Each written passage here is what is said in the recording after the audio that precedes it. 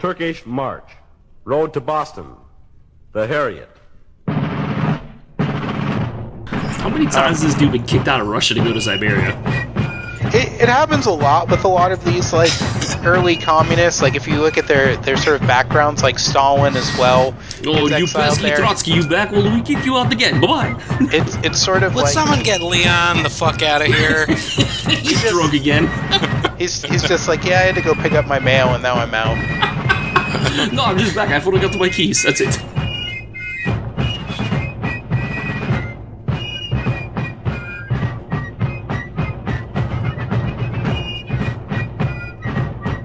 Well, I'm here with the other Steve.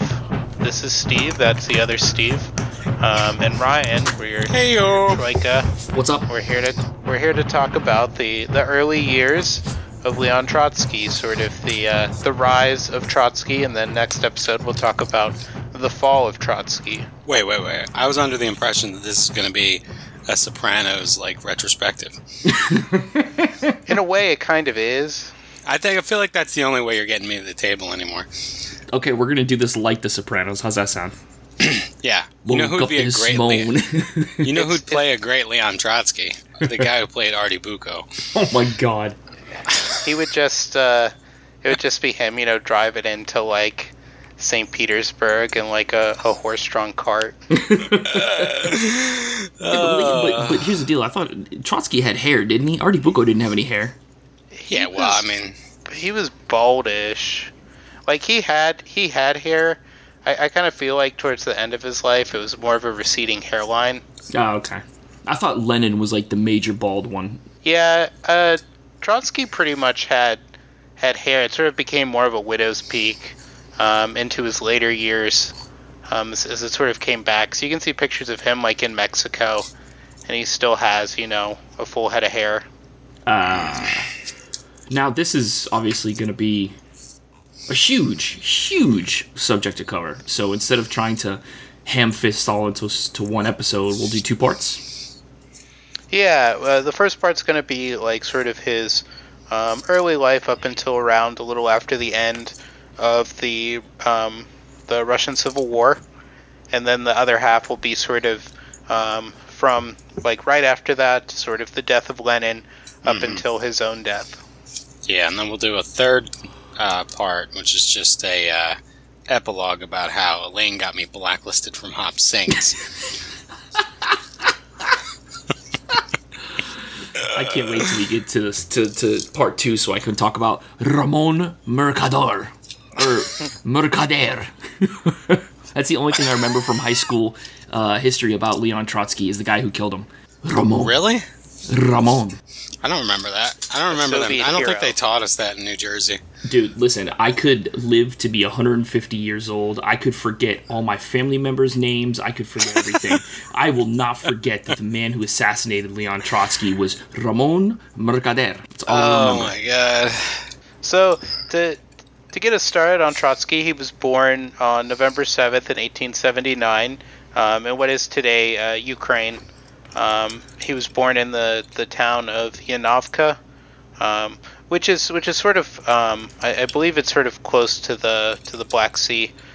His birth name, like a lot of Soviet revolutionaries, he sort of went under a assumed name, sort of these revolutionary names that they would come up with. His birth name was Lev Davidovich Bronstein. He was the 5th child of a wealthy Jewish farmer, and he would be a bit of a polymath. But his first language that he spoke was a mix of Russian and Ukrainian, which these are somewhat common, called Syrzhak. I thought you were going to say commonly spoken language. I was going to say, yeah, in the Ukraine, I would hope they speak Ukrainian and Russian. Well, it's not, he doesn't speak each language individually. It's a language that's a mashup of them, sort of like... It's a pidgin. Like Spanglish. How Yiddish, or like how Yiddish is a mix of German and Russian and a little bit of Ukrainian. It's like a pidgin. It's like the fuck do Haitians speak? Creole? Haitian Creole. Yeah. At the age of 8, he's sent to a German school in Odessa to study. These are somewhat common. It's sort of a private school. Germany at that time, because this is before the First World War, it's associated with learning and sort of things like that. And also, too, Russia at this time did have a German minority for a number of reasons, mainly due to past czars had sort of invited in Germans to live in Russia, hoping that they would, bring German modernization into Russia. So Russia's way ahead of the United States on that curve, as far as the United States pulling German scientists after World War II. Well, they weren't exactly getting like scientists. It was just like farmers. Oh, they were just getting anybody? Yeah, they were just like, we want Germans to come in here because you guys are from like a slightly more advanced country. So we want you to come in here so you can sort of bring what you have going on into Russia. But we want the dumbest motherfuckers of you to come over here, though. We don't want the scientists. We want the farmers. It would be kind of like if some like country like a developing country was like, we want people from like first world like sort of countries to come to live here. Like we want people from Europe or the United States, just come and live in our country. Basically to help us get the infrastructure built up. Basically, I'm assuming. Pretty much. Okay. He, as I said, he becomes a bit of a polyglot. He would eventually be fluent in Russian and Ukrainian, and he was said to speak French, English, and German pretty well. Smart guy over here. So his school, even though it's German, soon after he's enrolled in the school, due to changing imperial policies, it's sort of made into a Russian school. Because they don't want to have a focus on a foreign language. Because the czars at that time, they had become sort of fond of this thing called Pan-Slavism, which is this belief. It's this belief, that sort of that all the Slavic peoples held like a common bond, sort of on a racial level. But the czar also was a big fan of this because the czar believed that they were the head of that sort of order. That Russia was like the Ur-Slav. So as the Tsar's duty was, to lead these people. Of all Slavs, we are the Ur-Slav, okay? The Ur-Slav. We best Slav. Top Slav. number one Slav in Eastern Europe. Slav Hall of Fame. Top Slav. That would be a great, fucking game show. Top Slav. Oh my god. With my Adidas tracksuit. With the Americas, they have top model, we have top Slav. I come wearing tracksuit with wife beater, gold chain, hairy chest, yes. So, and we just got banned in Russia. Yeah. We were already probably banned in Russia. All three people that listen to us over there. I fucking don't like him, but he loves us. If he's gonna like us, though, he needs to send us some of that Jill Stein money. Yeah. Oh my god. Yeah, that's sweet Jill Stein money. Yeah, my George Soros check bounced this week, so. Yeah. Our George Soros money is not coming in, so if you're listening to us, Vladimir, we could use a hookup. Yeah, I'm listening. Oh, man. As an ethnic Hungarian, but a American, George Soros, my god. Early on, Trotsky is he's what's referred to as a Narodnik. A Nutnik. A Narodnik. Neurotic? So it'd be better if you just went with Nutnik for the remainder of the episode. So Trotsky is a real fucking Nutnik. Little numbnuts, The Narodniks were a revolutionary agrarian socialist populist movement. They were sort of like a predecessor to sort of like a modern socialist party. They're these sort of movements that pop up before things get codified more into Marxist theory, where they want a lot of the things that socialists want, and they have an idea of them, but because Russia is not really an industrial society, they sort of focus on the agrarian aspect of it. But eventually his first wife, Alexandra Sokolovskaya, she converts him over to Marxism. She sort of gets him sort of into it, and then he goes full into it. He eventually moves to this town called Nikolaev, which is on the Black Sea in Ukraine, and he was originally planning on going to college for math, But instead, he sort of devotes himself to organizing the South Russian Workers' Union, which is like this large union in the area. So this guy's just like an all-out nerd. So in 1897, he just goes full bore into sort of being a full-time revolutionary. How old was he? 17. He was be about 18. Oh shit! So you're telling me 17. His chick turned him on to Marxism when he was like a junior in high school. But you gotta understand, at 17, I 18 fucking years know. old, you're well past midlife back in the 1800s. We don't know a lot about her, but he does marry her in 1899. So they probably did. She probably did like get him started on this. I thought he was boning Frida Kahlo. That's later. Oh, okay. All right. That's after Unibrow. she gets done with Rasputin and his massive dong piece. Oh my god. This is the right time period for Rasputin. Yep. They're very close in age. I want to say they're only like maybe 15 years apart in age. Rasputin? Yeah. Gregory Yeah, but Rasputin. but he doesn't hook up with Frida Kahlo until he goes to Mexico. Yeah. Yeah.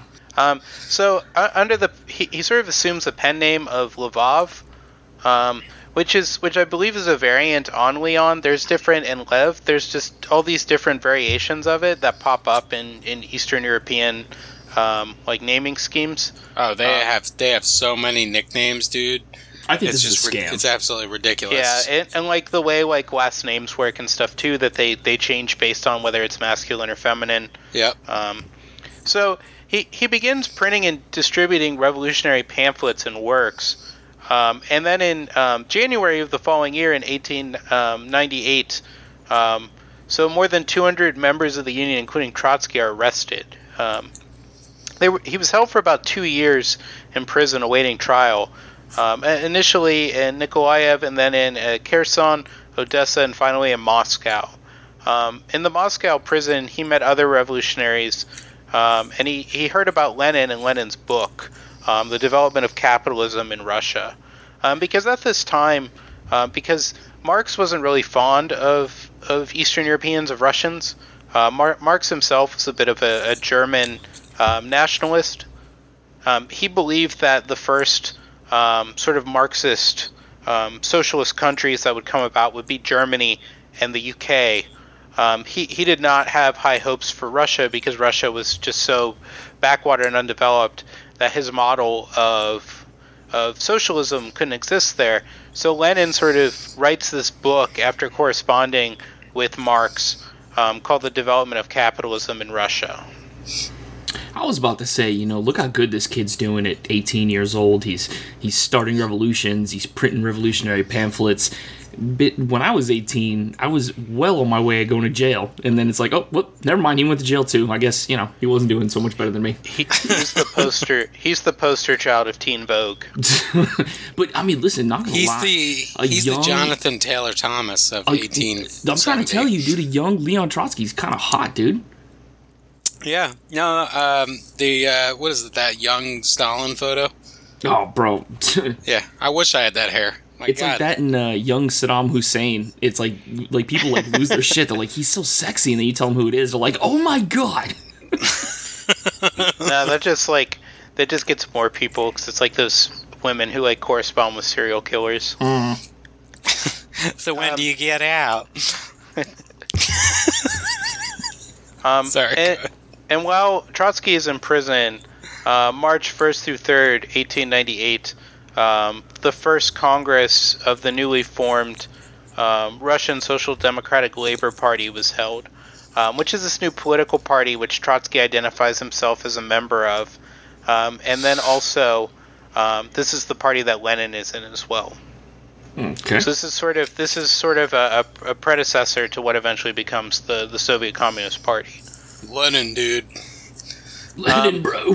Hey, The following. Vladimir Ilyinich Ulyanov. Steve, we should start a drinking game. So every time that Steve says Lenin, we should take a shot. We would never finish the podcast. It would just be dead air as you two like both passed out and like threw up on yourselves. It would be just like Stalin. No, it keep would just turn into a soliloquy where Steve's just talking and like waiting, giving us time to respond. So there's these little gaps. I'll leave those in. It could just be a very, very poorly done, like, just random voice in, like exactly. Go on. Yes. And so, the following summer in 1899, Trotsky marries Alexandra Sokolovskaya in a Jewish ceremony done in the prison, because they're both in the prison. I thought you said he buried her. I was like, what? Yeah, I think you said buried. Didn't you say buried? Said married. Did he get her killed eventually? Was that like a Freudian slip? No, actually... Bitch, I bury you later. I'll get to that, but Stalin eventually kills her. Just like that Facebook picture of that like 13-year-old says, "I'd bury my dick in this bitch so deep. Whoever could pull it out would be crowned king." I know what you're talking about. I buried my dick so far in that ass, whoever could pull it out would be King Arthur or some shit. Yeah. Band says BERRY. Oh my god. Sorry, Lennon. I'll post that on our Facebook page so everybody can enjoy that meme with us. No, do not post that. Eventually, in 1900, Trotsky and his wife are allowed to be exiled together because they're married. They're exiled to. So he gets out of jail. He's not he doesn't so much get out of jail as they just commute a sentence to permanent probation, which is being exiled to Siberia. Right. So him and his wife are sent out to Uskut and I'm sorry, they're sent to where? in the Baikal region, lake region of Siberia, so really far. Right, up there in the far Siberian Yoga. Lake Baikal. Oh, BFE. Okay. While they're in exile, they have two daughters named Zenaida and Nina. Both of them don't live as long as, like, Trotsky outlives like all of his children, and especially his two daughters. They both died due to health reasons, tuberculosis and stuff like that. Yeah, I mean, there was a lot of shit back then that could really get you real quick. Fucking cold. I got the sniffles. Yeah, before modern antibiotics. We're also living in like a frozen like hellhole. Sneezing at somebody's like attempted murder. I'm always interested in that because ostensibly people lived there for a very long time and survived. But was it like in Siberia? Almost? Yeah, but was it almost like an evolutionary thing where like the toughest genetics made it out? Well, no, because like they have nature predates it or something. I'm sure there's also parts that are of Siberia that are entirely, completely uninhabitable, but I'm sure these people weren't there. They get supplies. They're sort of in the southern areas of Siberia. You know, they're not on the Arctic Circle. Like Lake Baikal is sort of what is today like the southern part of Russia, but back then, you know, there was a little more territory. I really wish exile was still a thing. I spelled that right on the first try. So even though it's like incredibly cold up there, like it does get warm. There are periods where it doesn't snow. Okay. So you can live there. Like I said, I want exile to become a thing. I want to bring that back. Like, if you're an asshole, we don't put you in prison. We just exile you. Nah, man, get the fuck out of here. Go see if you can live on your own. It's a lot cheaper, but the problem is, where do you send them? To a fucking island somewhere. Alaska. That's a good one. They'll be on. Then we'll have a bunch of criminals on Life Below Zero, and that's my favorite show. I don't want Alaska. Just send them to some island in the South Pacific and tell them you're on your own. Good luck. I hate to break it to you, but there's already a lot of like crazy types living in Alaska. Like anytime anyone goes there, like they just tell me about like how like everybody there is like drunk all the time because it's so miserable living there, and it's just like a place full of, aside from the crazy like pioneer like survivalist people or the people who are like roughnecks. Yeah, the Life Below Zero people. It's sort of a Venn diagram between them and like people who are running away from something. Don't people in Alaska also get paid? Like they get a check because of the oil up there or something like that? They essentially get like the equivalent of like UBI, and they do this in some other places like Macau. They do this where it's sort of like excess like tax money that the government has. Like they just get it given to them as like a $3,000 check at the end of the year. That's pretty cool. But I think you have to do like there's a lot of requirements you have to do. Like I forget exactly what it entails, but it's all very easy to get.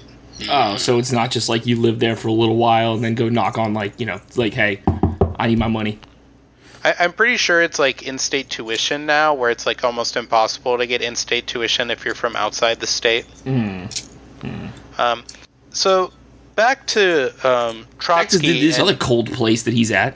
At the time in the party, there's this sort of divide between what are called the economists, who are social democrats, who just want to focus on reforms for industrial workers and not revolutions. So they want to be more of like a traditional socialist, social democratic party, where they wanted to gradually, over time, build up sort of Russian society to a point where communism naturally comes about.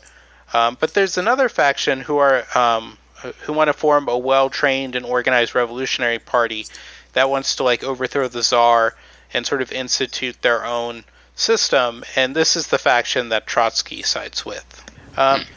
While he's in exile, he begins writing for a London-based Russian newspaper called Iskra, The Daily Worker, which translates as the Spark.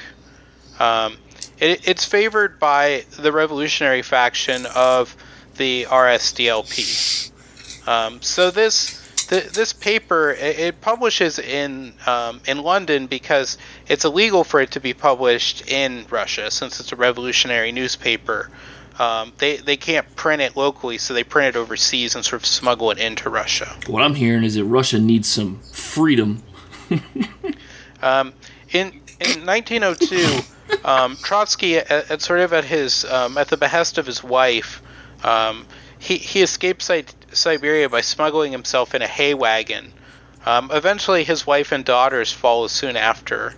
In a hay wagon as well? I don't think they used a hay wagon, but they do sneak out secretly because they're not allowed to leave. Around this time, he starts going by the name Leon, which is a variation of his birth name Lev, and then he also goes by the surname Trotsky. No one's exactly sure who this Trotsky is that he takes the name from, because unlike Stalin, because if you're not familiar, Stalin means man of steel. Really? So when Joseph Stalin changed his name, he literally changed his name to Joseph Man of Steel. I did not know that's what Stalin meant. But Trotsky is thought that is probably like a jailer, like somebody like that. It's sort of the common story of who the name came from. Eventually, Trotsky makes his way across Europe and gets to London, where he starts writing more for Iskra under the pen name Pero, which means feather in Russian. One of the reasons why he sort of gets out of Siberia as well is because he's been corresponding with this revolutionary newspaper, and it is possible, that he can be further punished for doing that. At Iskra, he works alongside a couple notable early communists like Georgy Plekhanov, Vladimir Lenin, and Julius Martov. Plekhanov is the leader of sort of an old guard faction, while Lenin is the leader of sort of this new guard. The old guard were sort of these older revolutionaries who had left Russia earlier, and they sort of had a different philosophy than the younger revolutionaries who came later. So they're sort of divided on those lines. Okay. So it's sort of based on the age of the people, because one group is older than the other, and also when they emigrated, because one had came before. Because Trotsky is younger, Lenin wants Trotsky to be an editor, because if he's an editor, it would make there be 7 editors, and Lenin believed that Trotsky would side with him. So if that would give them a 4-3 sort of dominance of the editorial staff of the paper. But Plekhanov, who ostensibly runs the paper, he blocks this. Of course. Later that year in 1902, like a fantasy football trade request. Yeah, he's like, no, Denied. No, Yet. no fantasy. Yet. You cannot have Leonard Fournette. No. Yet. Niet. I Niet won't on even hear of it. Fournette. Now refill my vodka. In late 1902, Trotsky's first marriage sort of falls apart, mainly due to them being separated and just sort of everything. It's certainly considered to be an amicable breakup. It's not done under any sort of like they're both sort of friendly with each other, so there's no bad blood between them. Historians sort of lose track of her because she doesn't really do anything after she divorced from Trotsky. It's believed that she becomes just like a teacher, like she just sort of goes about having a normal life. That's the greatest way you could have ever said that. Yeah, without Trotsky, she wasn't doing shit. And then eventually, unfortunately, due to her association with Trotsky, she's eventually jailed by Stalin. Yeah, you're so fucking worthless. We're gonna just throw you in jail. He jailed her just because she was associated. Well, we'll get to that, I guess. Oh yeah. That's a big part of the second half. Okay. Remember, Stalin wasn't a great guy. Stop spoiling everything, Steve. Stalin was not a fantastic individual. We'll just, Steve, spoiler alert. There's like a 15-year rider on spoilers. So what was who's the comedian where it was like Stalin, terrible person but successful? It's just like the worst thing ever. Stalin killed 20 million people. Bad person, yeah. Successful. I can't remember who it was. It was somebody that was doing that about Hitler, and they were like, "But he created the Autobahn," and I'm like, "Wow, okay, we're not going to go down that road." So after Trotsky's first marriage sort of disintegrates, he marries his second wife, Natalia Sedova, and he stays with Natalia for pretty much the rest of his life. It's a true story that there are no unhot Natalias. I'm about to say Natalia sounds hot. They have See? They have two sons, Lev and Sergei, and they take their mother's name, Sedov. Sergei Sedov. Lev Sedov and Sergei Sedov. Sergei Sedov sounds like a newscaster. Hi, I'm Sergei Sedov with RT Today.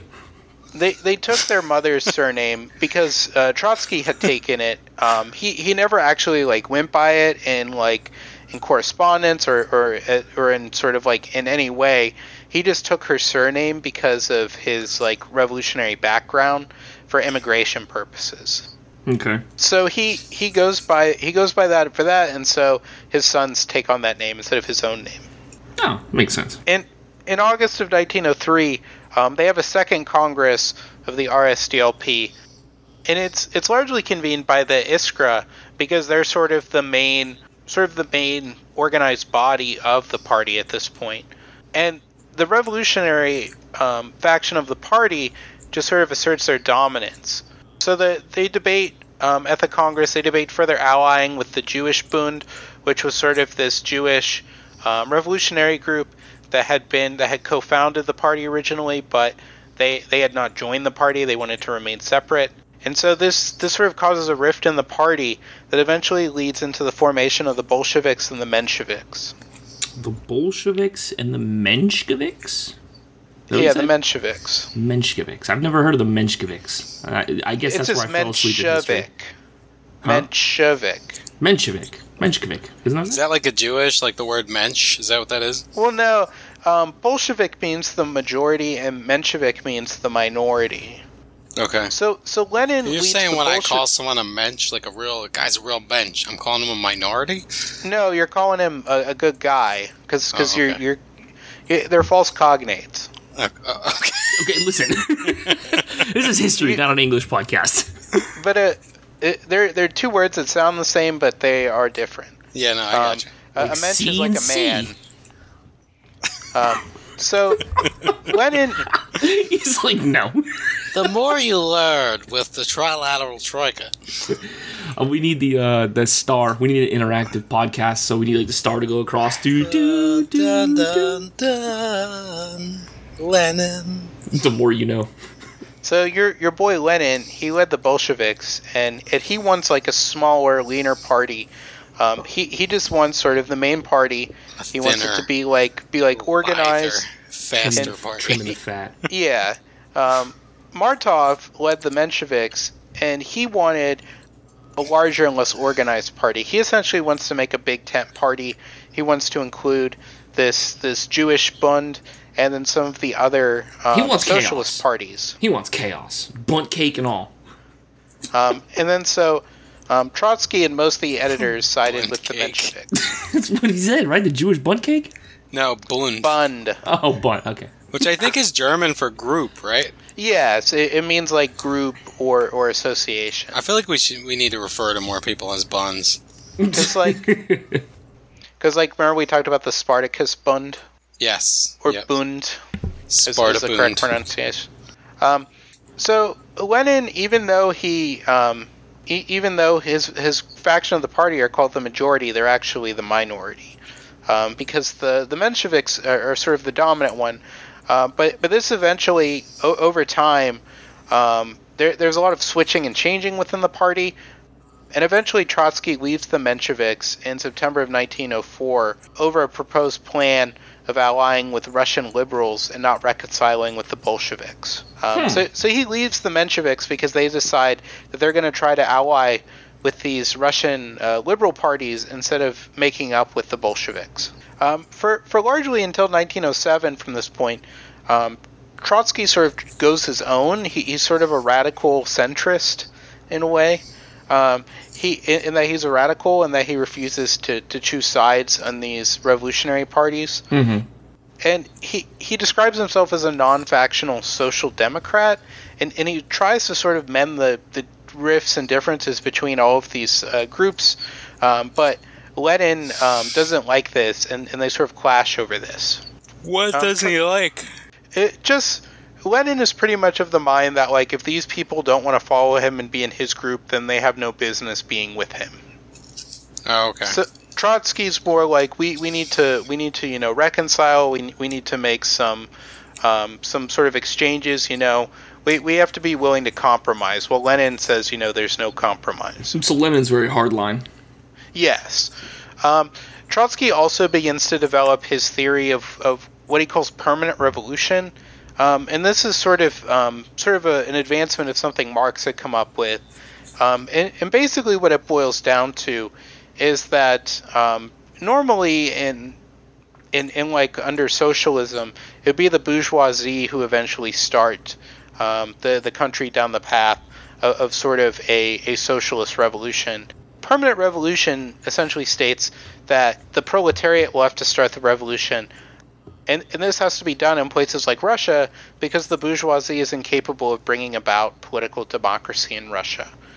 Because the bourgeoisie is bought so much and sort of into the czarist system, they can't really be relied upon to sort of begin democracy and then sort of the reforms that come with democracy that lead eventually to the implementation of communism. Right, God, it would just be a real... There were like so a- many words you just used in that explanation in the last 30 seconds that I know what each one of them individually means, but when you put them together, I'm just like, what? Basically, what he's saying is that if they left the bourgeoisie in charge of it, it would be bougie. Bougie as And- fuck. Be way Yeah. too bougie. It would be kind of like Express for Men socialism, you know? The only place you could buy pizza at would be a California Pizza Kitchen, and nobody wants that. Okay, no, I need choice. I need Domino's and their pizza tracker, okay? So Lenin really despises Trotsky during this period, and like he says some like he essentially says some bad things about Trotsky. He calls him like a traitor at times. One thing that he likes to use and is often used a lot, I don't know if this is like a Russian thing, because Stalin would use it a lot, and he would often use it to describe Jews. And I didn't know if it was just because Stalin was very anti-Semitic, was I'm to about to refer to say them. anti-Semitism incoming. Here we go. It was about refer to them as Judases. Oh, no, because if you refer... No, it's- that's just a biblical thing. Yeah, that's a Jesus, Well, no, a because traitor. he associates it with the Jews. Because he said, like... Because he was talking to a guy, and the one thing I read, this guy who was, like, interviewing him, and he says, like, the guy who's interviewing him is Jewish. He's like a German Jewish writer. And he says to him, you know, that's one thing you all Jews have in common. He says the Judas or whatever. Okay, see, that's the anti-Semitism is when you say that's But- what you all Jews have in common. But if you just call somebody a Judas, I'm pretty sure Yeah, you yeah. just If you call just him call him a traitor. Judas, it's not. Yeah, it's not a that's big deal. nothing, yeah. Lenin is also from like from a somewhat Jewish background. He's non-practicing, and I don't think he grew up in a religious household.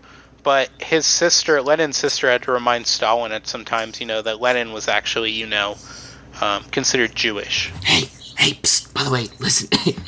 Hey, Joey, listen, come here, that guy. He's actually Jewish. During this period as well, around this is around the time of like the Russo-Japanese War. So what happens in the Russo-Japanese War is that Russia and Japan go to war, and like Russia gets their shit kicked in by Japan. Japan sinks the Far Eastern Fleet of Russia.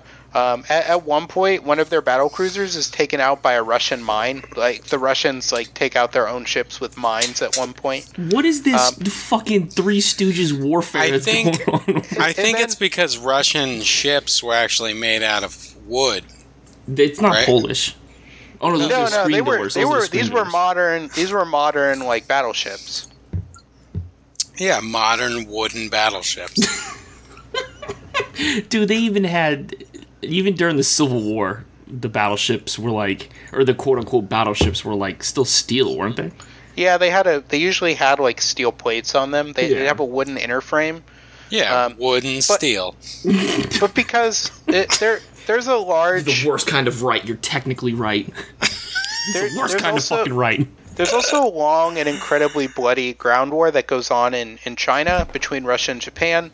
That causes riots to break out in Japan over the peace terms when peace is actually made, because the Japanese people felt that Japan didn't get enough in the peace treaties, which they did get a lot, mostly because other European nations didn't want Japan upsetting the apple cart too much. And in Russia, there's this sort of revolution in 1905. It's called the 1905 Revolution, and it happens in St. Petersburg. And during this period, Trotsky had conceived of what he called the Soviet, which as I explained before, is a nonpartisan elected council of workers. So these workers are not party members. It's sort of like all the workers are in a union, and this is the people they choose to like represent them. No politics involved. Yeah, like there's no political parties, but this Soviet would be the people who would, control the factory. Like they would decide what the factory would do and what it would produce. And they would also determine things like worker pay and things like that. And then they would also, represent the factory to outside forces. So they would also deal with anybody, who wanted to do business with the factory or in allying with other factories. Gotcha. How it should be. The workers control the means of production. Anyway.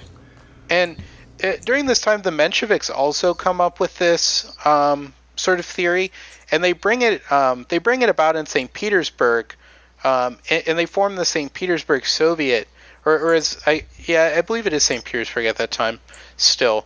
But during this sort of meeting of the Soviet, which Trotsky goes to, he's arrested along with everybody else there.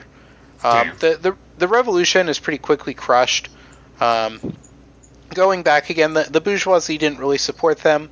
The sort of liberal parties like the Cadets, who were sort of these constitutionalists, and some of these other parties, as well as like the far right political people who support the Tsar, crush this revolution. In 1906, Trotsky is again exiled to Siberia, and then a year later he escapes again to London. How many times has this dude been kicked out of Russia to go to Siberia? It happens a lot with a lot of these like early communists. Like if you look at their sort of backgrounds, like Stalin as well. Oh, gets you exiled pesky there. Trotsky, you back? Well, we kick you out again. Bye-bye. It's sort of Would like someone get Leon the fuck out of here? He's drunk again. he's just like, yeah, I had to go pick up my mail and now I'm out. No, I'm just back. I forgot my keys. That's it. In London in 1908, Trotsky joins the editorial staff of a paper called Pravda, which translates to I'm Truth. familiar with Pravda. Is Actually, it the same first, Pravda? this is a previous iteration of Pravda, which we'll get to, which is some major shade All right, from the go ahead. Bolsheviks. Oh no.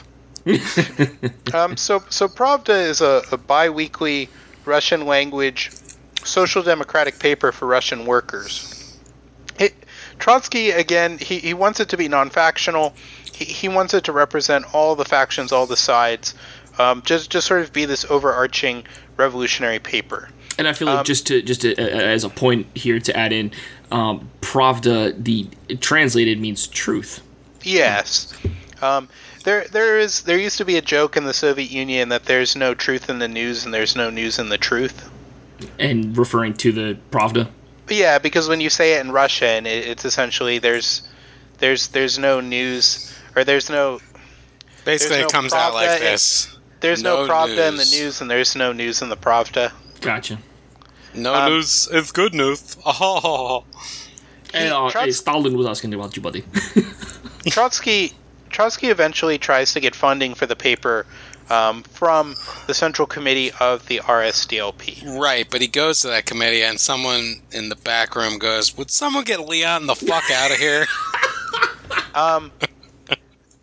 So, Hey, I'm back! I just want to go to my keys.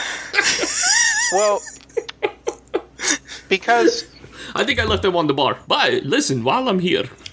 in 1910, the Central Committee had become dominated by the Bolsheviks, and the Bolsheviks agree to fund the paper as long as a Bolshevik is a co-editor, and they send Lev Kamenev, who Kamenev is the brother-in-law to Trotsky. There must always be a Bolshevik in Winterfell.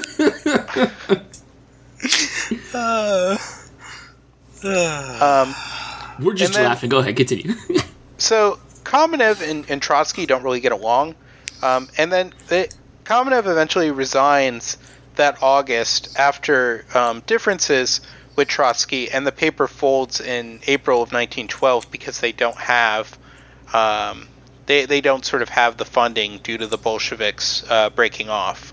In January of 1912.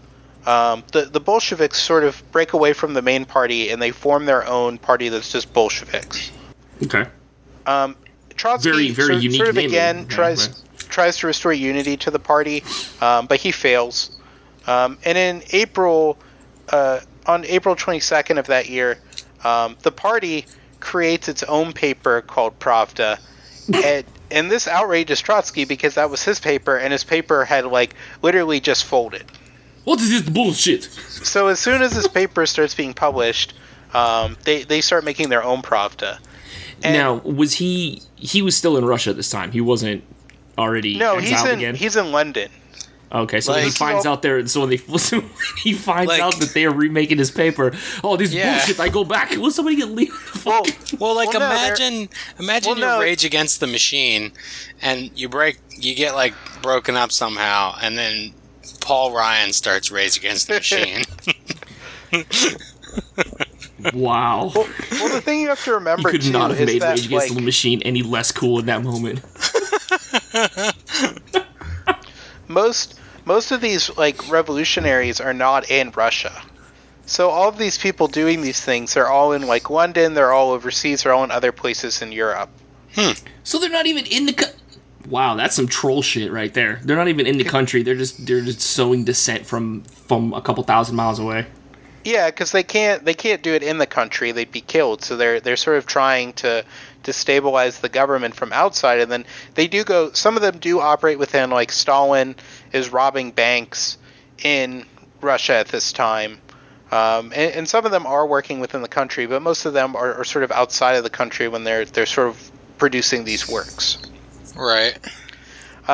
So Trotsky is really mad about them sort of stealing his paper, and he writes a letter to Nikolai Chikadze, who's a Menshevik leader, and he denounces Lenin and the Bolsheviks in this letter.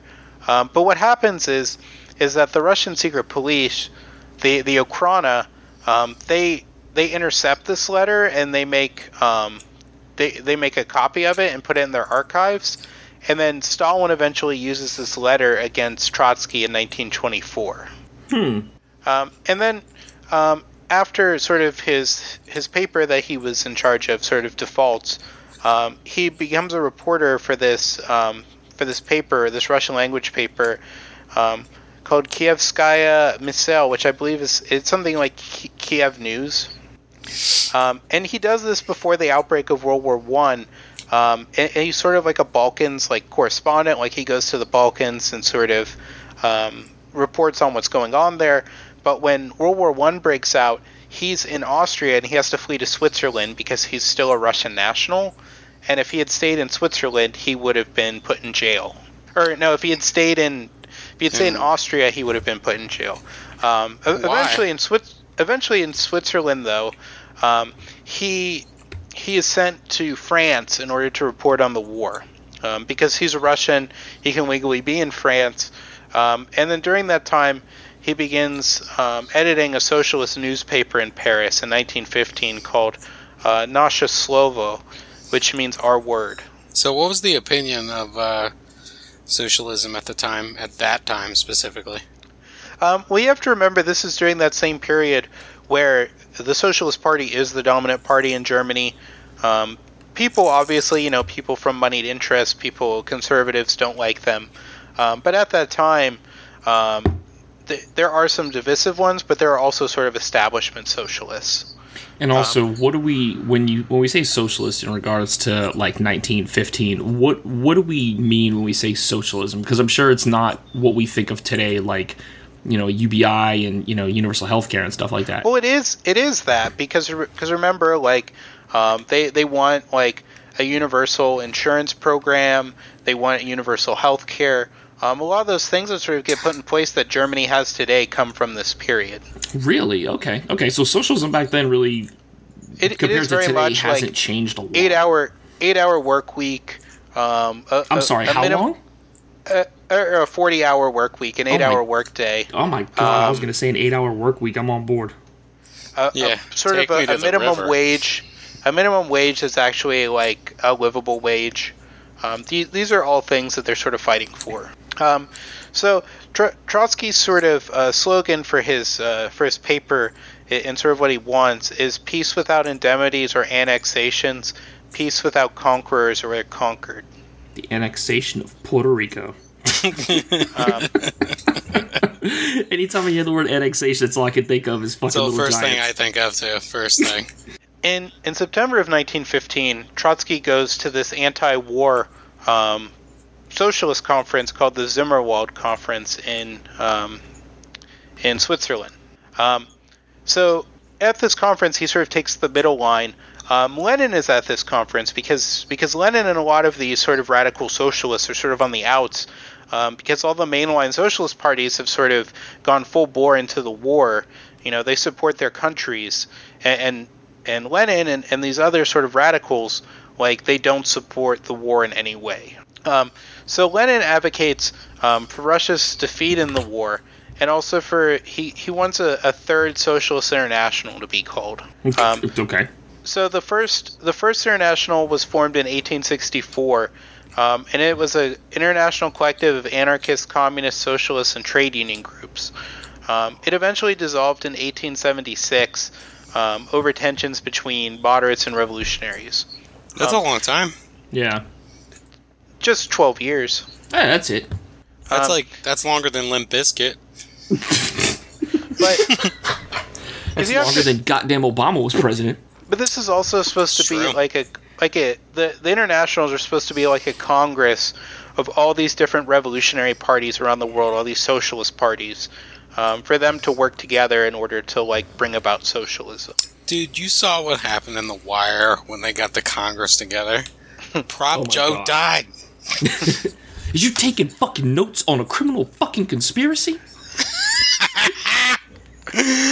Oh man! I was just waiting for Stringer Bell to just stand up and be like, "Would someone get Leon the fuck out of this room?" Hey, still in your way. Wait, why you so... Listen, don't be so rough, buddy. I think I left my keys by the bar. Why are you so apprehensive? I get McNulty. I left my keys by the bar. I'm going. And the Second International was formed on July 14th, 1889 in Paris, and it largely excluded anarchists. They sort of don't allow the anarchists to come. It's just mostly socialists and sort of labor union groups. That's kind of the true story about anarchists anyway. They get kicked out of everything, or just They kind just of get kicked out of everything. Like we get it, but get the fuck out of here. You keep breaking shit. So real quick, just kind of like an overview, just going back real fast. These socialist, what would you say, like quote unquote congresses? They were just kind of basically just trying to strengthen the socialism or socialism like worldwide.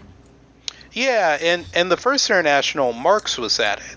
Was it kind of like a socialism, like a UN or like a socialist version of the UN, kind of? Yeah, it's like a socialist UN. And these there is still like a socialist international today. It is not affiliated with these internationals. Like it's not like an extent version of one of them. Yeah. But it's sort of the same idea. Okay.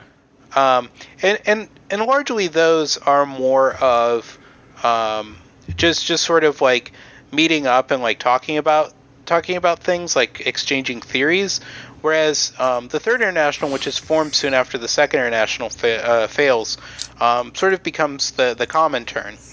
Okay.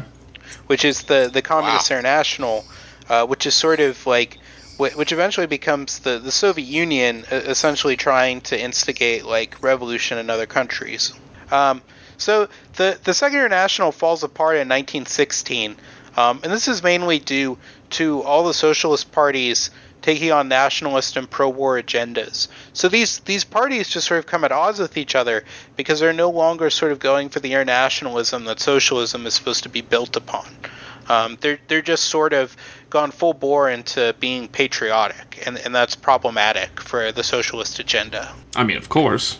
On April 31st of 1916, because Trotsky went to this party, he is deported from he went to this conference. He is deported from France to Spain for his anti-war activities. Somebody get Leon the I'm not even going to say it. And then, to make things worse, once he's in Spain, the Spanish don't want him either, even though Spain is not participating in My the war. God, he must be the fucking worst person ever, This dude. fucking dude that everybody's like, no, we don't want him here. He gets deported on Christmas. How many times was he deported, Steve? Do you have a tally? We'll get to it. There's still another episode, don't forget that. He's deported to the U.S. Shit. And on January 13th, 1917, he arrives in New York City, and there he begins writing in local Russian language and Yiddish newspapers. No, you guys won't believe this Times Square that I've seen. He's in he eventually settles in Brooklyn, but he's not there for very long, because soon after he arrives in America, he hears about the Tsar being overthrown in the February Revolution. Oh, I thought you were going to so say he wasn't in Brooklyn very long because he got beat the fuck up because it hasn't been gentrified yet. Probably some Hasids like beat him around. Beat the shit out of hey, you Russian fuck. Because they didn't show he didn't have a big enough hat and his locks were lacking. His girls were down to the bottom of his earlobes. So, because he hears about the Tsar being overthrown and Kerensky's government is put into place, the provisional government, he leaves New York on March 27th for Russia, but on his ship going to Russia, he's intercepted by the British. And the British know who he is, and he is detained in Canada. They detain him at this Amherst internment camp in Nova Scotia, which is a prisoner of war camp for sort of Germans that have been captured by the British, and also, I believe, like British sailors that have been captured by the British, or German sailors that have been captured by the British and put into this camp. Mm-hmm. But he eventually becomes a problem for them because Trotsky is very charismatic, and he begins making these like socialist anti-war speeches and sort of riling up all the soldiers, because remember, he speaks German, and they ban him from speaking. Like he's not allowed to make any like public speeches, but a bunch of soldiers sort of write a like they write a petition to the wardens like asking for him to be able to speak again, and eventually, because they're just tired of his bullshit, they free him on April 29th, 1917, because they don't want to deal with him anymore. And he was in New York, you said? No, he was in Nova Scotia. Oh, he's in so Nova he was Scotia. in Canada. Okay. Yeah. And then so on May 17th, he eventually reaches Russia and Hey, joins. go get Leon out of there. We're tired of his bullshit, Dave. Hey there, you need to stop with that. Hey, Liv. Is her name Liv? Oh, Leon. Get the fuck out. Hey, Well, would that's someone get Leon the fuck out of here? That's an odd one there.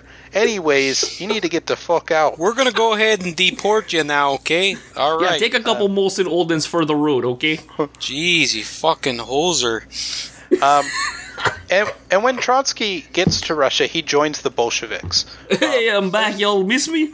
It's funny because if It's- you asked me whether Trotsky was in the Bolsheviks from day one, I would have said yes because I don't know shit. Yeah, not a motherfucking thing. That's exactly why we're doing this podcast. We're learning. Essentially, what happens over time is, and this happens to a lot of like socialists like him during this period, is because of the failure of the main European socialist parties. He's just driven more and more to sort of the radical sort of sense that Lenin has, that all the other socialists, that they can't be trusted, that it just needs to be this one party with its singular vision to lead the way. He participates in a failed uprising in Petrograd on August 7th, 1918. He is jailed, but he is freed 40 days afterwards. Because essentially what happens is the head of the military, Kornilov, there's sort of this affair where he attempts to overthrow the government, and Kerensky foolishly allies with the Bolsheviks. Because he was usually at odds with the Bolsheviks, and he lets out Bolshevik prisoners. So Trotsky only spends like 40 days in jail. They got tired of his bullshit again. Yeah, we're gonna need to transfer you to another cell block. This is what Stalin said about Trotsky in Pravda on November 6th, 1918. He said, all practical work in connection with the organization of the uprising was done under the immediate direction of Comrade Trotsky, the president of the Petrograd Soviet.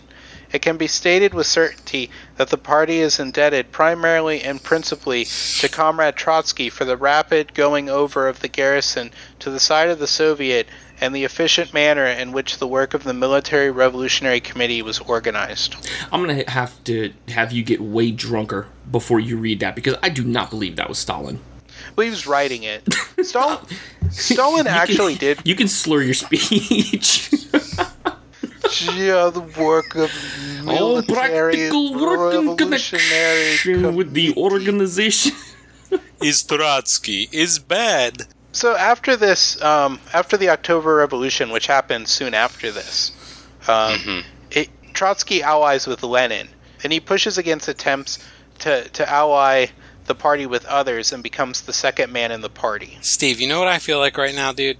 I feel like you're reading to me the entirety of the 90s WWF storyline, Just The Undertaker. And that was when JR boss man. realized He's battling Goldust. Kane, and then Big Boss Man's a villain, now he's a face. But Mankind what comes you don't from the realize rafters is with just the as sock. JR realized at that moment that music he heard, it was in fact Stalin's music. Oh God, that's Stalin's music. Oh my god, that's Stalin's music.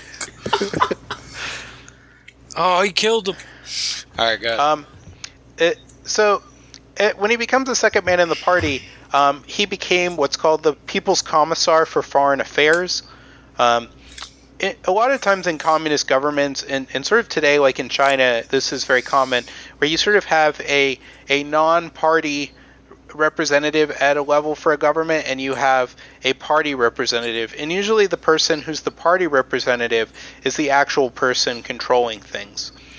So he's the People's Commissar. A commissar is a political officer. And once he immediately becomes that, he finds all the secret treaties that the Entente had with the Kerensky government. So the Kerensky had made all these sort of agreements with the Entente, saying that he would do what they wanted him to do, so that Russia could still keep getting shipments of supplies and goods from them. Okay.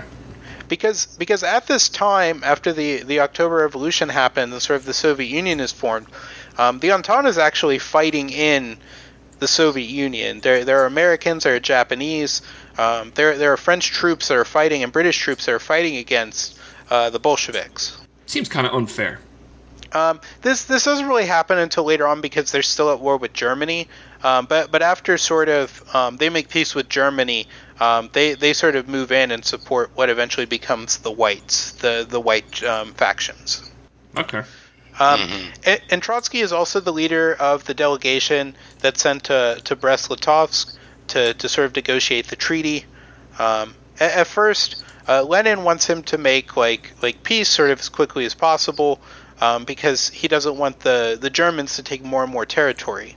But there's sort of a ceasefire at the time, and Trotsky is pretty adamant that revolutions are going to break out in Germany, which they do, but he believes that they'll break out to a point that the Germans will no longer be able to fight. You know, that the home front will be so messed up that the German army will be recalled, or that the German soldiers will just mutiny. Okay. But because the Germans, soon after because he keeps delaying the signing of a treaty, the ceasefire expires, and the Germans keep fighting, and the Red Army is not really able to fight them because it's very disorganized. They don't have officers, so they're not really able to really fight the Germans. They don't have officers. What is this, a bunch of dudes with rifles running around? It's essentially like a Soviet, where the soldiers just decide democratically what they're going to do. Okay, now, I'm all about socialism, but there's definitely a part where you need to have some leaders saying, look, all you fucking clowns, go attack this. Don't 5 you go here, 10 you go over there. No. Because what happens is that when they're put in situations where it's not advantageous for them to fight or defend a position, they just abandon it or not fight. Yeah, no. So they fall apart pretty quickly. The Germans are able to take a lot of territory, and they make the peace treaty that eventually happens. And because of Trotsky being a proponent of not making peace, he resigns from his position soon after the peace treaty is signed. So Trotsky would rather die than make peace, huh? Well, no, he resigns from it because he had gone against what the policy was. So because he had gone against it, he didn't want to have that association with the position. Ah, okay. He didn't want to be seen as going against what the final will of the people was, because by the end he also supported it because he knew that it wasn't going to turn out like he thought it would. But because he was so adamant that it would, he sort of resigns in embarrassment. Gotcha. Okay. So at this time, like I said, the Red Army is in shambles. They aren't organized, and they have to fight the Whites.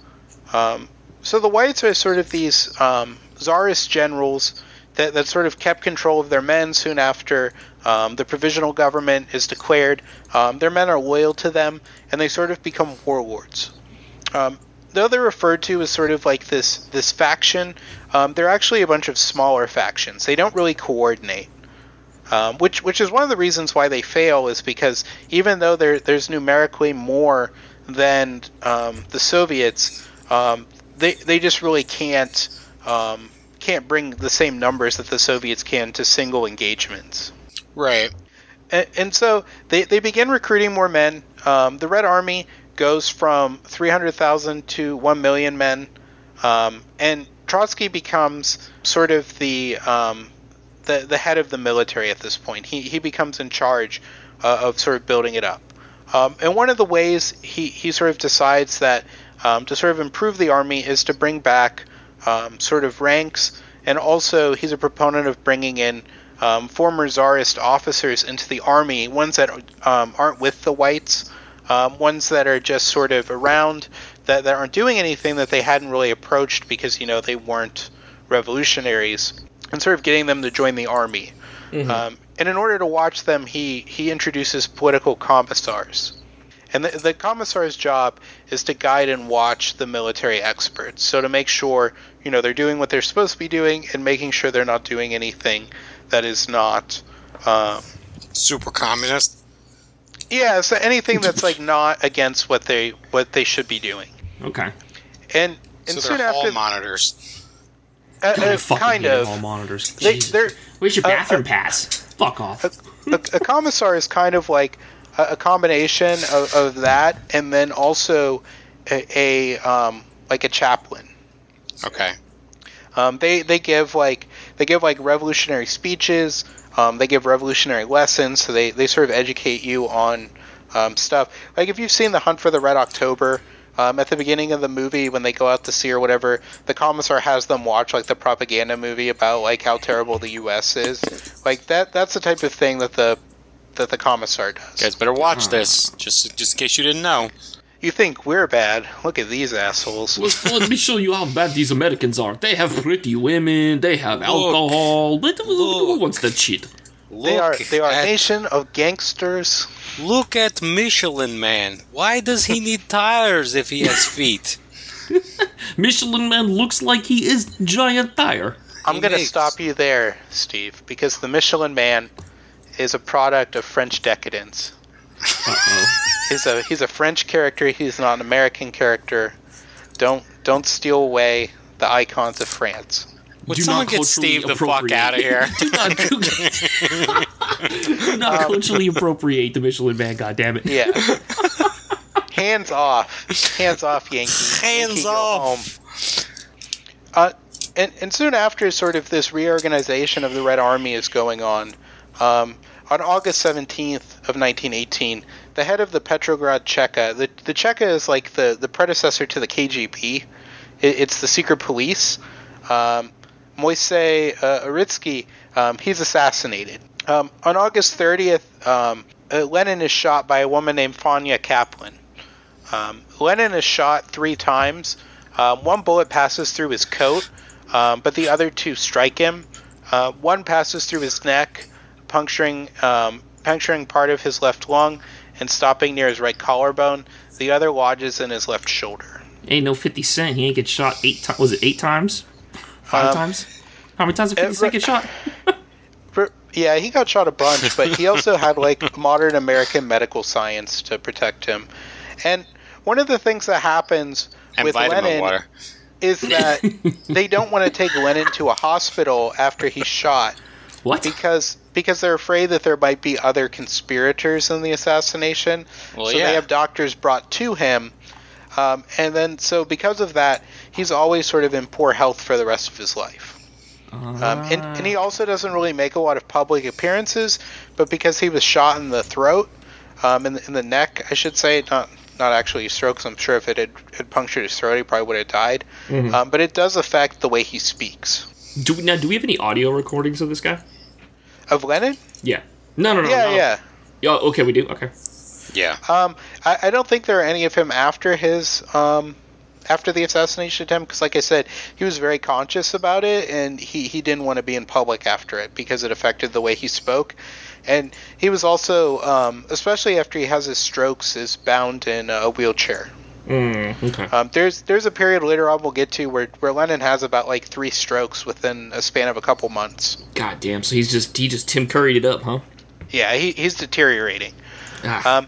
So after this, they implement what's called the Red Terror. Ooh, it sounds good. And Trotsky sort of describes this as, in his own words, the bourgeoisie today is a failing class. We are forced to tear it off, to chop it away. The Red Terror is a weapon utilized against a class doomed to destruction which does not wish to perish. If the White Terror can only retard the historical rise of the proletariat, the Red Terror hastens the destruction of the bourgeoisie.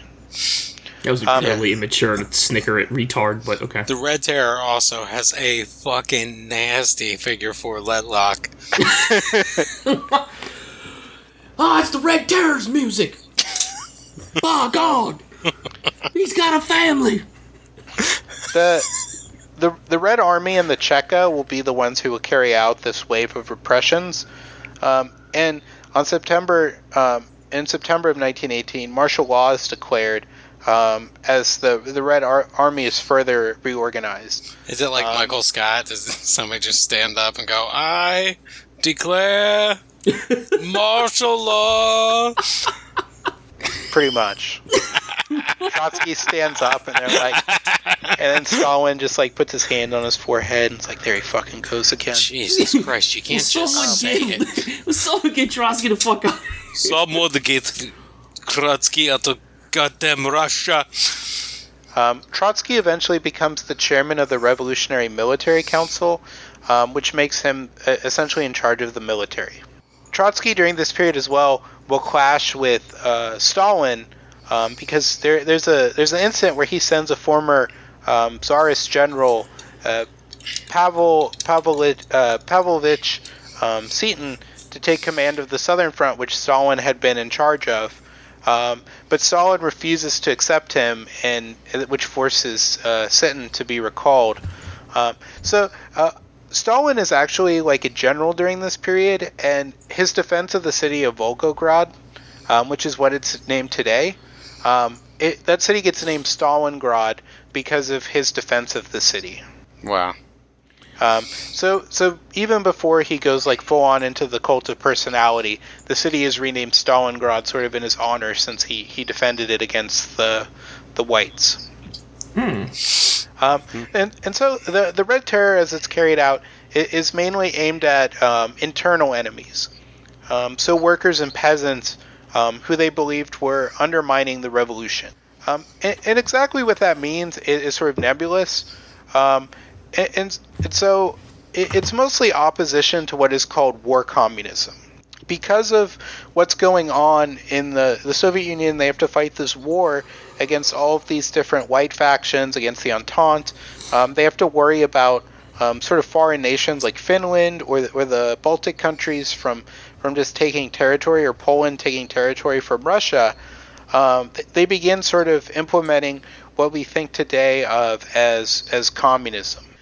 They nationalize all industries, and they introduce strict centralized management of those industries. They introduce state control of foreign trade. They implement strict discipline for workers and forbid strikes. And they also have obligatory labor duty for all non-working classes. So if you're not already a factory worker or a farmer, you can be sent to do that work. Like they just sort of put you in a truck and then take you to the factory and make you work. Get to work. One of the most unpopular things they introduce is the requisition of agricultural surplus. And this is anything that's in excess of the absolute minimum, which is pretty much nothing. So they take whatever the peasants farm, and then they take it to a centralized distribution point, and then they just send it to the cities first, and then eventually, if at all, it gets back to the peasants. So the peasants are now farming, but they're not really getting like what they're farming. Rationing of food and most commodities is introduced with centralized distribution. Private enterprise is banned, and eventually military-style control of the railways is introduced. Isn't that the makings of the Holodomor? That's much later. That's much later. Okay. That's under Stalin in the 5-year plans. What does military-style control of the railways means? It means that essentially that if you're like a conductor for the railroad, that you're almost treated like an officer in the military. So you have to have like military like discipline. You have an officer that's above you, and sort of like there's a military style chain of command. Really? Okay. Because before this, the railways were sort of private enterprises. So this is sort of implementing sort of this regimen. Okay. And this lasts until March 21st of 1921, when the new economic policy is implemented, which we'll talk about at the end. Okay. And this is very unpopular, especially among peasants, because of the winter and sort of the peasants don't really have enough to survive. The government comes to take away their grain, and they sort of resist, and that's when the repressions start. There are also different levels of sort of peasant, of sort of farmer that are considered. One of them that becomes quite infamous later on was referred to as a kulak. Yeah. Referred to as a what? Yeah, A kulak. A kulak is like a wealthy farmer, not exactly a landlord, but just somebody who has enough land that they can easily farm enough for their family and then have stuff left over to make money. Okay, so somebody who's basically well off. Yes, and these well-off farmers, they're sort of enemies of the state at this point. Like, Lenin at times authorizes, like, the hanging of some of these kulaks, but they become a major point of, like, Stalin's campaigns. Authorize the hangings of them just because they made a little extra money? Well, because they refuse to requisition, like they refuse to give their grain to the Red Army or whoever comes to pick it up. He's just like, if they don't cooperate, like, hang them. Okay. And a lot of this happens. Farmers will like destroy grain and stuff like that, and sort of in protest of what's going on, or kill their animals because they don't agree to these controls. And it just causes like a wave of violence and repression in the countryside. Fair. And at this time too, Trotsky is beginning to catch criticism for his conduct of the war. So he is succeeding, but he is very abrasive, and he makes a lot of enemies, including Stalin, as we've talked about. You know, Stalin sort of resents him. Stalin also doesn't like him because he's, like, becoming more powerful than Stalin, and Stalin has been with the Bolsheviks for a long time, whereas Trotsky has not been with them as long. Hey, who is this bullshit Leon Trotsky fuckhead? I've been here much longer. What with these stupid fucking glasses and stupid fucking haircut? I will make him drink until he pisses himself. But one of the things too about Stalin is that Stalin is very, like, cold and calculating, in that he will sort of pick his enemies wisely. Like, he knows who can stand up against him or who could be an obstacle to him in the future, and he will sort of zero in on them far down the line to sort of get them removed. I'm watching you, Leon. Eventually, the Red Army grows to about 3 million soldiers and is fighting on 16 fronts. Holy shit. The Red Army eventually, they push one of the factions, which is led by Admiral Kolchak. They force his troops beyond the Ural Mountains, so they push him far enough east after he tries to do a spring offensive. The Red Army commander-in-chief, who's sort of the actual, like, general, Jacques Vassieres, he wants to halt the offensive in pursuit of Kolchak's forces to focus on the south. Because he thinks, you know, like, they're going into Siberia, we should let them go, we should deal with what's going down in the south, sort of in, like, the Ukraine area, sort of secure that. The opposition, though, the people who are opposed to Vassieres, they want to secure Siberia before winter, because they know if they don't secure it soon, they're not going to be able to pursue him further, and it might be possible for him to, like, dig in or get away further. So Trotsky, because a lot of the people who are against Vassieres are people who Trotsky had clashed with in the past, Trotsky sides with Vassieres. At the Central Committee meeting on July 3rd through 4th, Trotsky and Vassieres' plan is rejected. Stalin attempts to pressure Lenin to remove Trotsky from his post, isn't really successful. Trotsky attempts to resign on July 5th, but all organs of the Central Committee unanimously reject it. So they're like, no, bitch, you're gonna work. He tries to resign, and they're like, no, you can't resign. Like, this isn't that big of a thing. You keep doing what you're doing since you're doing a good job. Trotsky is sent to the Southern Front as one of his opponents, Ivar Smelga, handles things in Moscow. So Trotsky is sent down to the Southern Front to sort of handle things there, handle the war effort, and this Smelga guy sort of takes over handling things. Trotsky is eventually able to return to Moscow and resume sort of his full position. Vassieres, though, is arrested by the Cheka, but is soon released after the claims that he is actually an agent of the Whites and the Entente are found to be false. Okay.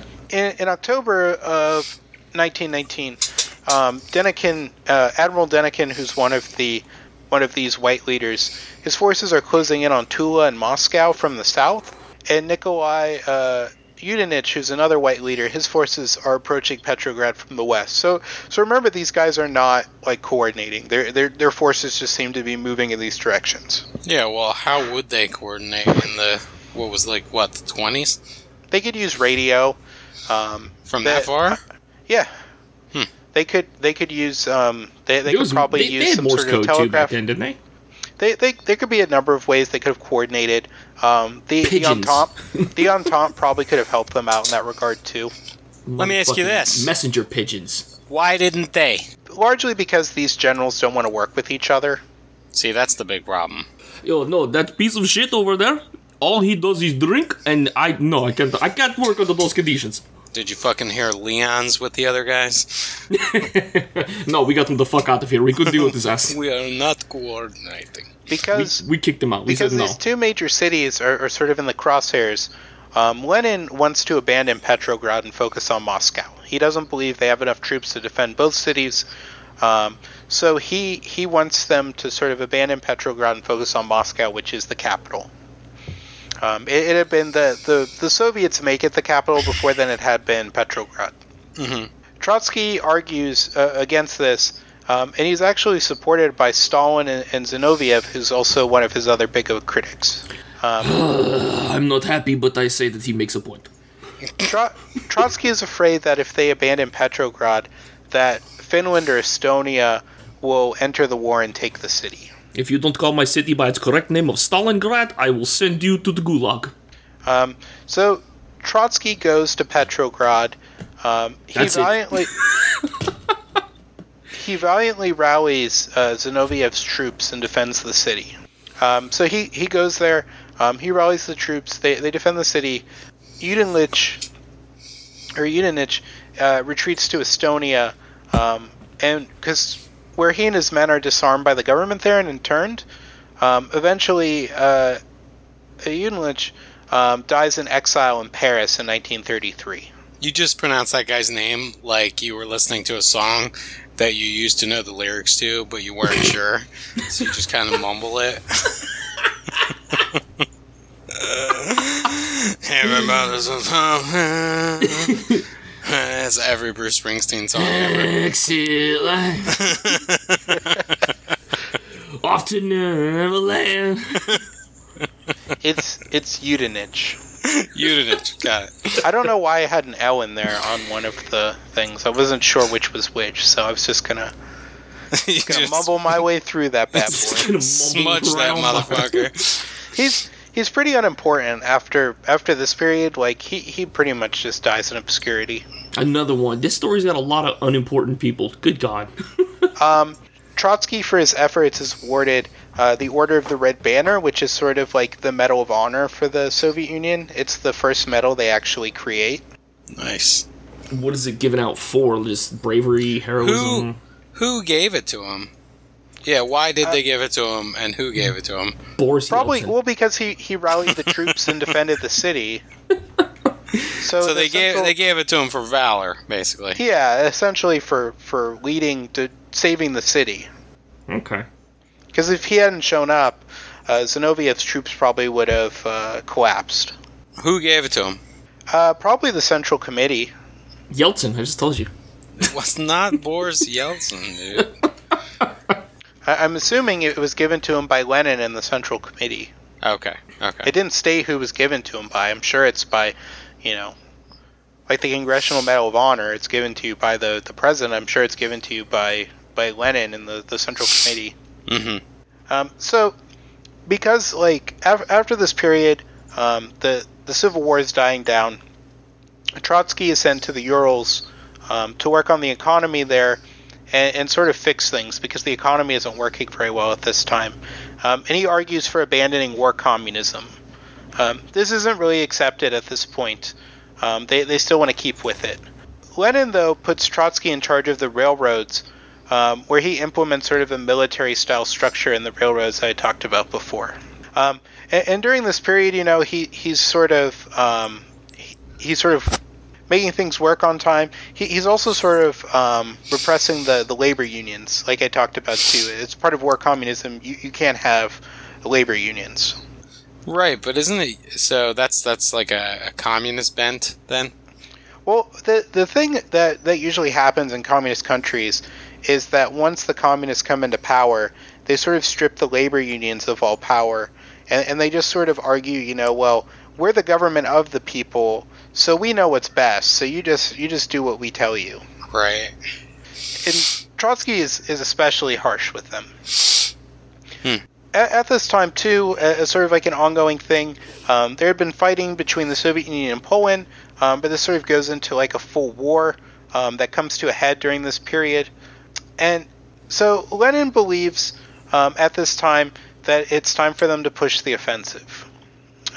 Trotsky had argued that this was a bad idea because he doesn't believe that the Red Army is capable of fighting, because remember, the Civil War doesn't end officially until 1922, so they are still fighting to a degree, and they are still sort of taking back the country.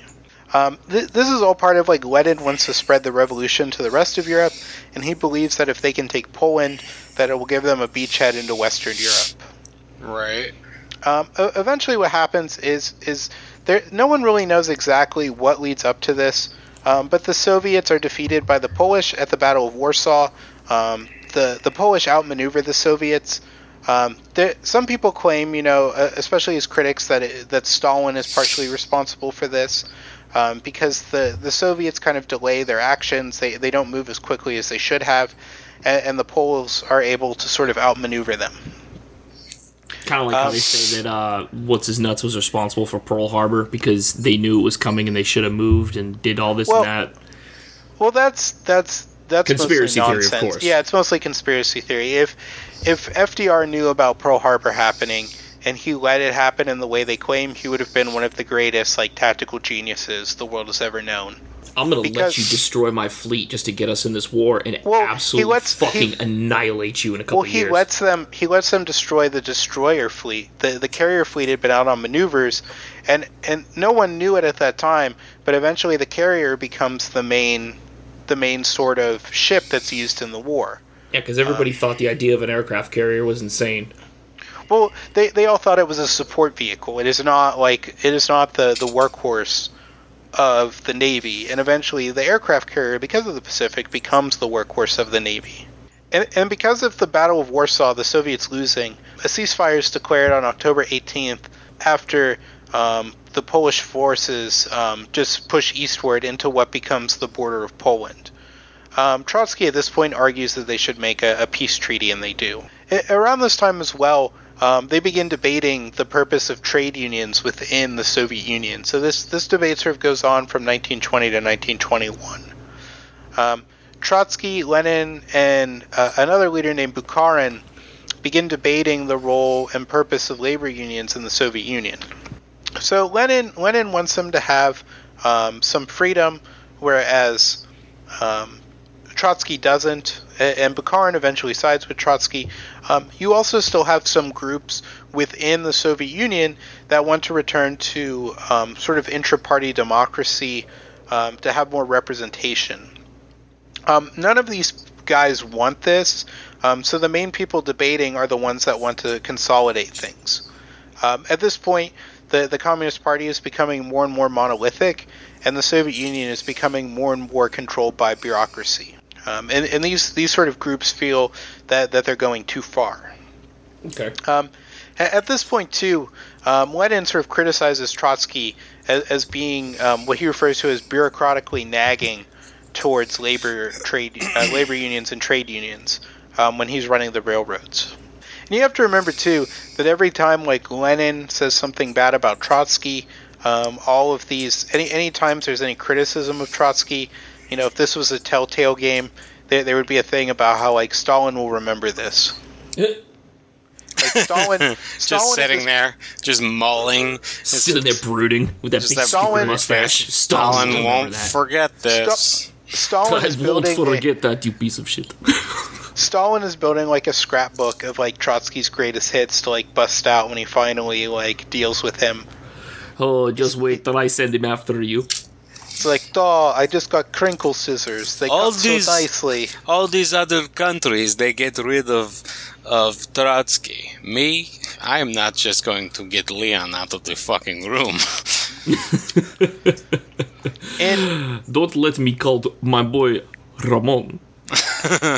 And so is not wearing the ribbon.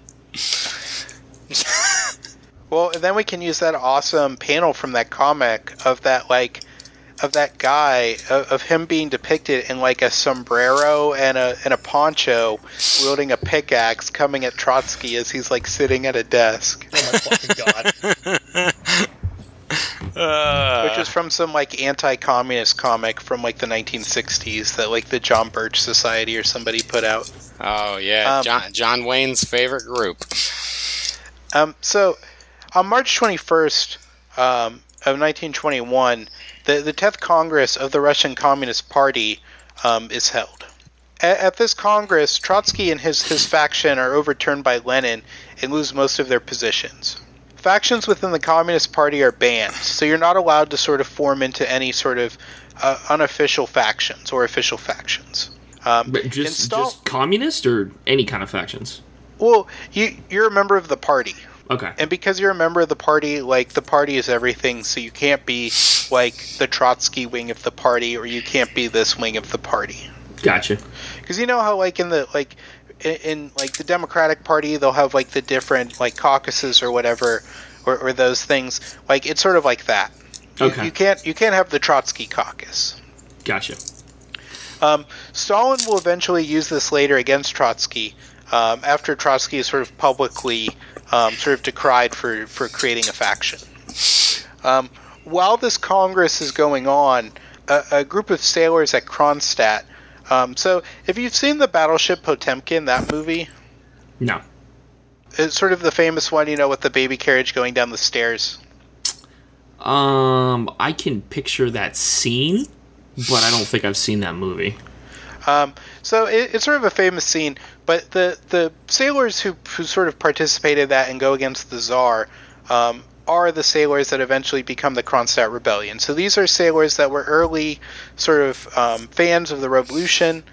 They supported it, but they believe that the communists have sort of gone too far in a lot of things. Okay. So these sailors, they're at this naval base at Kronstadt, which is sort of off the coast from Petrograd. And they sort of take control of this naval base, and these sailors, they demand reforms. So they want the government, you know, to reform, bring back sort of intra-party democracy, to sort of allow people to have a voice and not be as monolithic and bureaucratic. Mm-hmm. Eventually, the Red Army brutally ends the rebellion, and the survivors are imprisoned in labor camps or later traded to Finland. Because Trotsky is the one that sort of, as head of the Red Army, signs the orders for this, he's blamed for it. I mean, if you're the head of the Red Army, of course you can get blamed for it. And so this is something, you know, that foreign socialists and anarchists like Emma Goldman will sort of comment on this, that sort of like that they consider Trotsky a butcher.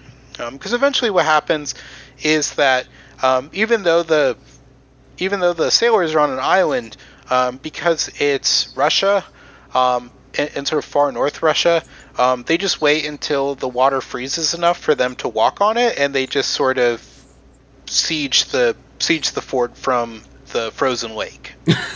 So I'm so protected. I'm on an island. Oh shit! They just you walk walking across on the ice and take it. Oh fuck! You walking across the ice? God damn it! I did not think this through. Duh. I'll get you, beer baron. Sergey, you always forget about the winter.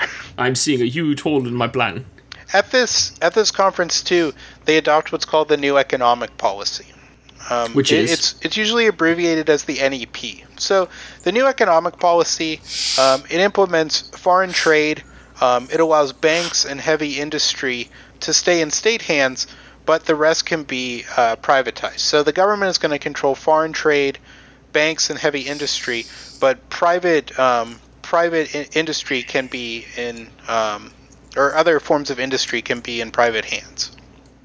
Okay. So they reverse much of the policies of war communism. It's sort of the way they state it is free market and capitalism, or a free market and capitalism, both subject to state control. And this is sort of like what happens in China in the early 1980s as China opens up. People start opening factories. They start producing things. A lot of sort of cottage industries pop up in the rural areas. Where entrepreneurs are producing like handicrafts and handiworks. And these entrepreneurs who become successful they become called net men. And it's literally what it translates to from Russian, but these become like sort of nouveau rich. And that's sort of how Stalin will later describe them when he comes out against the NEP. And they're also sort of derided for becoming rich, because they sort of become these sort of wealthy businessmen. And also, too, people within the party begin to feel that this policy is at odds with communism. I feel like it is a direct odds with communism, was it not? Well, the idea is, and sort of like the bent that China takes with it, is that you have to build up a sort of a modern sort of industrial society in order to go into communism. Okay. And so the idea is that once you build up industry and stuff, you could eventually move it towards artificially where it would have normally gone, with the bourgeoisie controlling the means of production, and eventually reforms coming out, and then eventually the overthrow. Oh. Because originally Marx's sort of tipping point for when this happens is that he incorrectly believed that industrialization would eventually reach a point where factories, with the constant upgrading and sort of maintaining of machinery, would become so expensive that they wouldn't be profitable, so workers' wages would decrease. And while workers' wages, as we've seen today, have decreased, it doesn't really happen for the reasons that Marx said, because his whole thing was based around the technology. Marx couldn't really foresee, that automation and industrialization sort of reduces costs over time. Yeah. Plus, workers' wages haven't decreased; they've stagnated. Well, they've stagnated. Decrease. Sure. But because they've stagnated, they have decreased because the value of the dollar Right. is not what it was. That's a good point. Yeah, that's a good point. Okay. Which is a natural thing, but wages should be increasing so that they're about the same as what they used to be. Absolutely. So we're going to sort of cut off there at the implementation of the new economic policy and sort of what happens at the March 1921 10th Congress of the Russian Communist Party. Let me ask you a question. I'm so excited for part 2. Yes. Where was Trotsky at this time?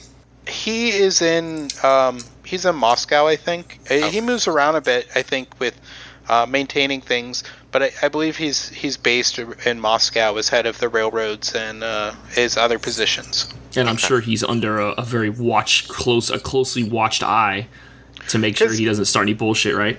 Because at this point he has lost a lot of his positions, and so has his people. This happens a lot, but he is still the number 2 man. Lenin still considers him that if Lenin was to die tomorrow, Trotsky would be his man. Spoiler alert! And which we'll get into. And Lenin, until he dies, does think that Trotsky should be the person to replace him. Interesting. Wow.